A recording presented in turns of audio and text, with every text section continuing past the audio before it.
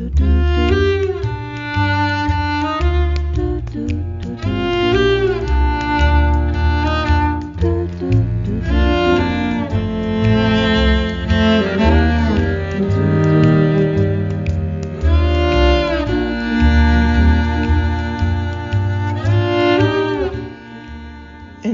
the lives of you and your pets with mindfulness meditation. The Peditation Companion by Dr. Elizabeth Page and Joanne Leslie. Introduction. What are peditations? After we spend some time together, you not only know what peditations are, but you'll be enjoying more your meditating, and you and your pets will have more fun than you ever thought possible. I know you can have fun while you meditate. How would you like to try to meditate with me, a geeky, scientifically minded, quasi-Buddhist dog? That's exactly what's in store for you when you accompany me on my ride through the Peditation Companion. One day, about 5 years ago, Mom said to no one in particular, "I'm going to try to meditate for about 10 minutes. I'll let you know when I'm done." Then she went into her bedroom and shut the door. In my face. Soft, soothing music floated from Mom's room as I whined and barked and didn't stop. And after it seemed like hours, she finally let me in. She looked so annoyed. How strange. She rarely got angry at me, and I couldn't think of anything I had done. Mom sat back on the bed. I had destroyed all her pillows and twisted up her bedspread, so it would take her forever to figure out where everything belonged, but doing it was so much fun. Her eyes were closed, and it looked like something was horribly wrong. Why was she so mad at me? She was clenching her jaw and scrunching up her forehead. I didn't even know if she knew I was there. I jumped into her lap and licked her face. Mom sighed. I've been trying to meditate. My doctor says I should quiet my mind and try to focus my attention on my breath. But it's so frustrating. My mind is all over the place. First it's on the laundry, the mountain of dirty laundry in the other room.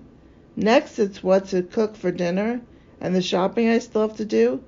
Then it's the episode of The Big Bang Theory I watched yesterday. I just can't focus on my breath. Mom started petting me gently on my belly, softly moving her hands in circles. It felt so good that I started to fall asleep. I watched her, and she seemed so much happier. 10 minutes later, a timer went off. I looked at her face. It seemed to be lit up.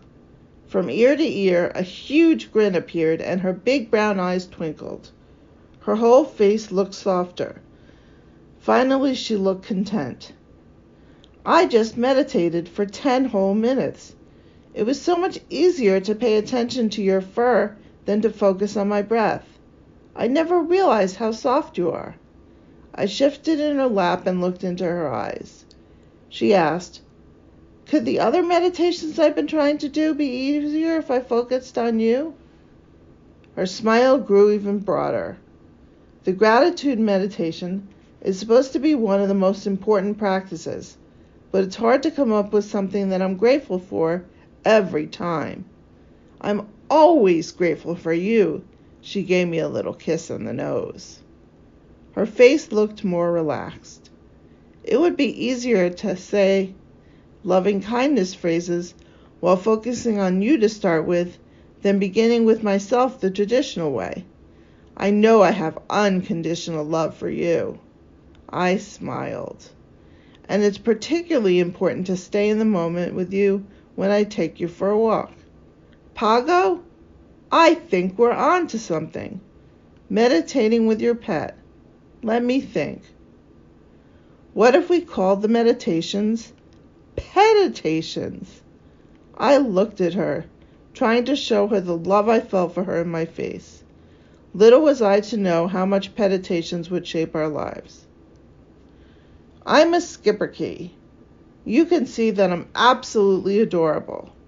When we go out walking, some people call me a fox, some a bear, but they always smile.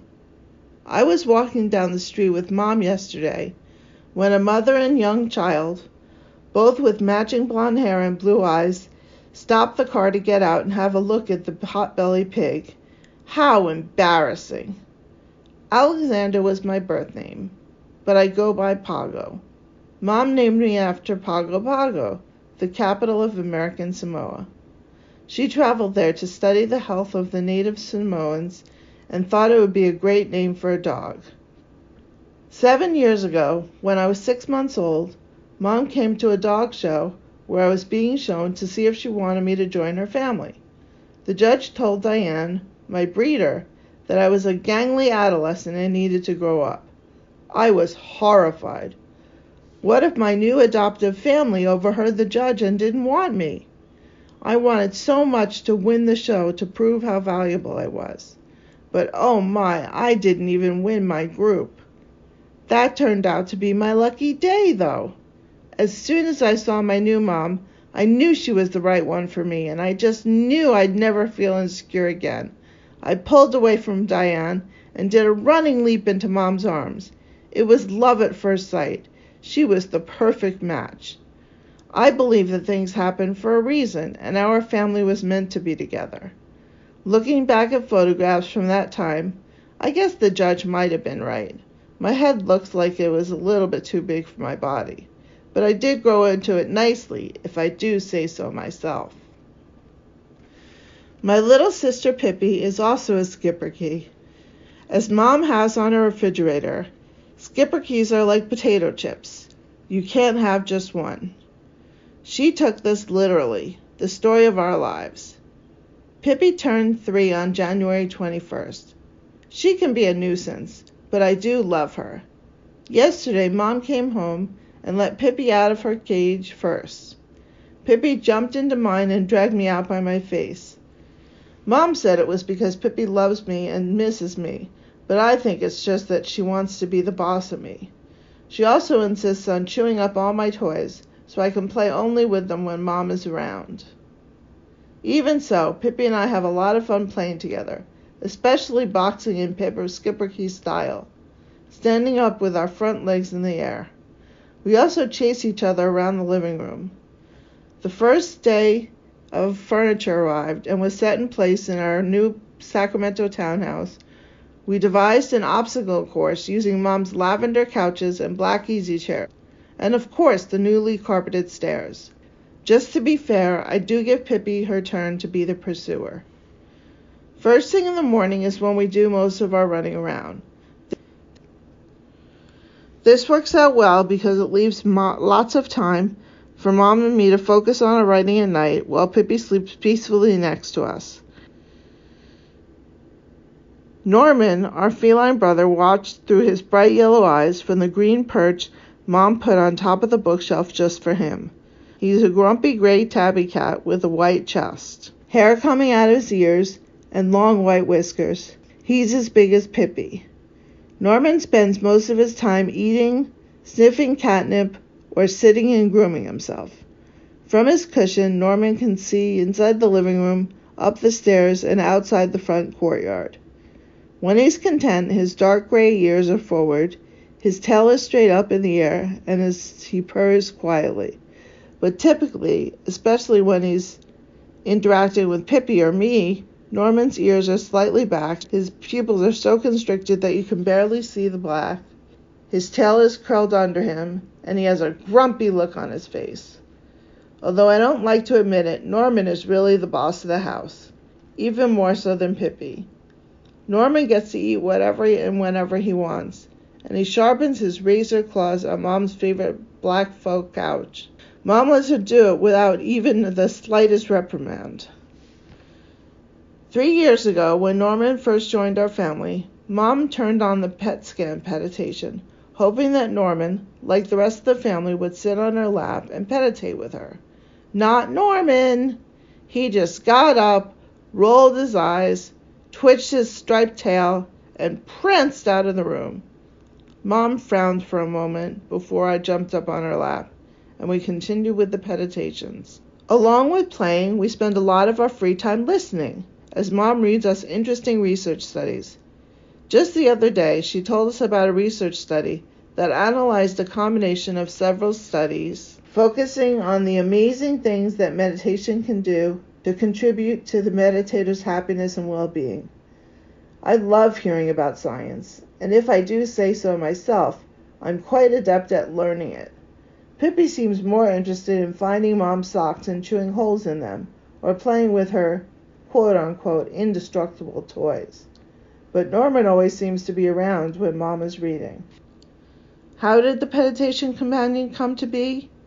And why am I the one writing it? Mom was walking with her friends Stacy and Ginger, Stacy's French bulldog.